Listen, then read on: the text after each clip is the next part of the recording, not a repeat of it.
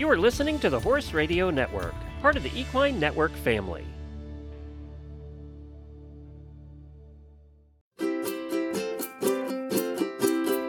Hi everyone, this is the Ask Annie podcast, Horse Girl reviews on products you use.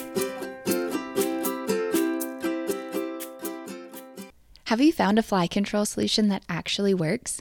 Instead of going after the adult flies, this year try stopping them before they hatch with fly predators, a preventative approach to fly control.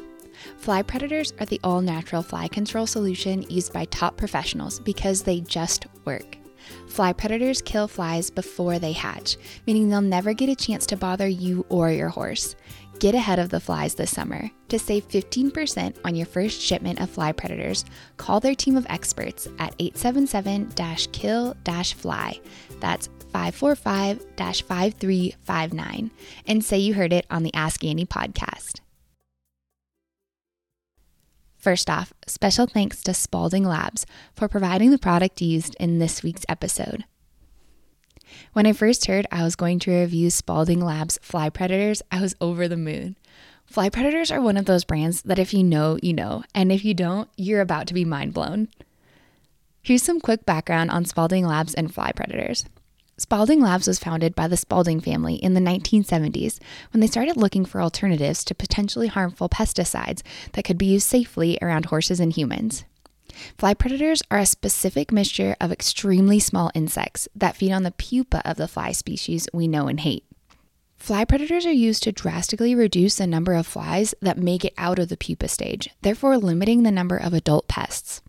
The Spalding Labs website is packed with information on what fly predators are and how to use them, and they offer a very user-friendly interface to determine how many flies you need and when your shipment should be.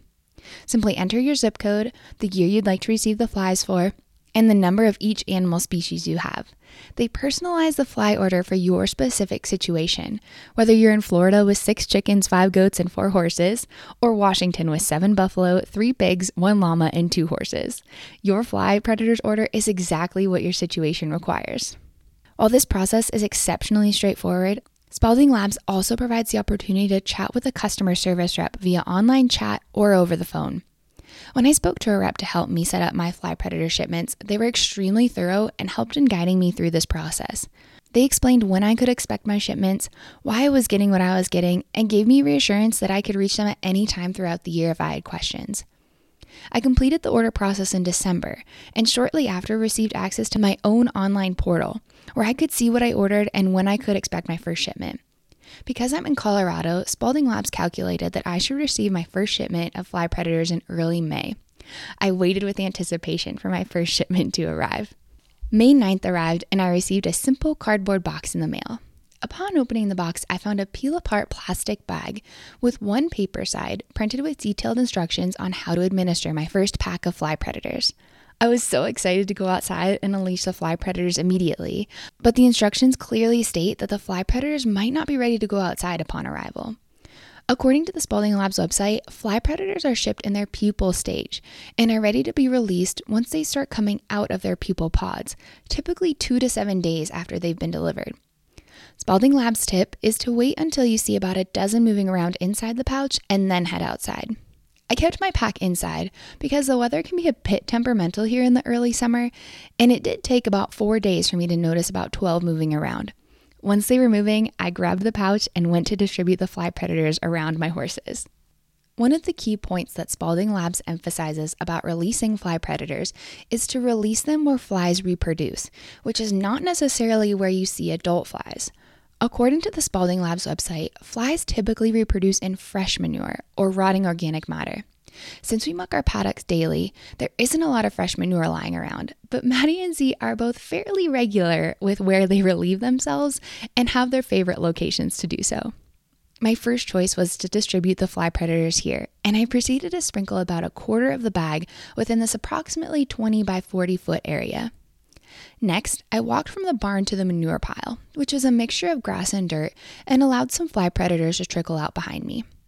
Again, using about another quarter of the bag.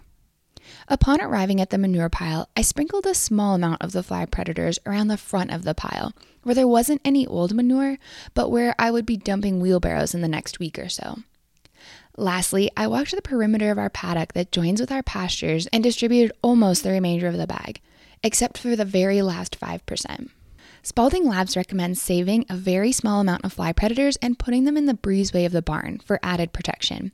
We have a little grooming box attached to the wall in our barn aisle that I place the open bag into to allow the remaining fly predators to do their work.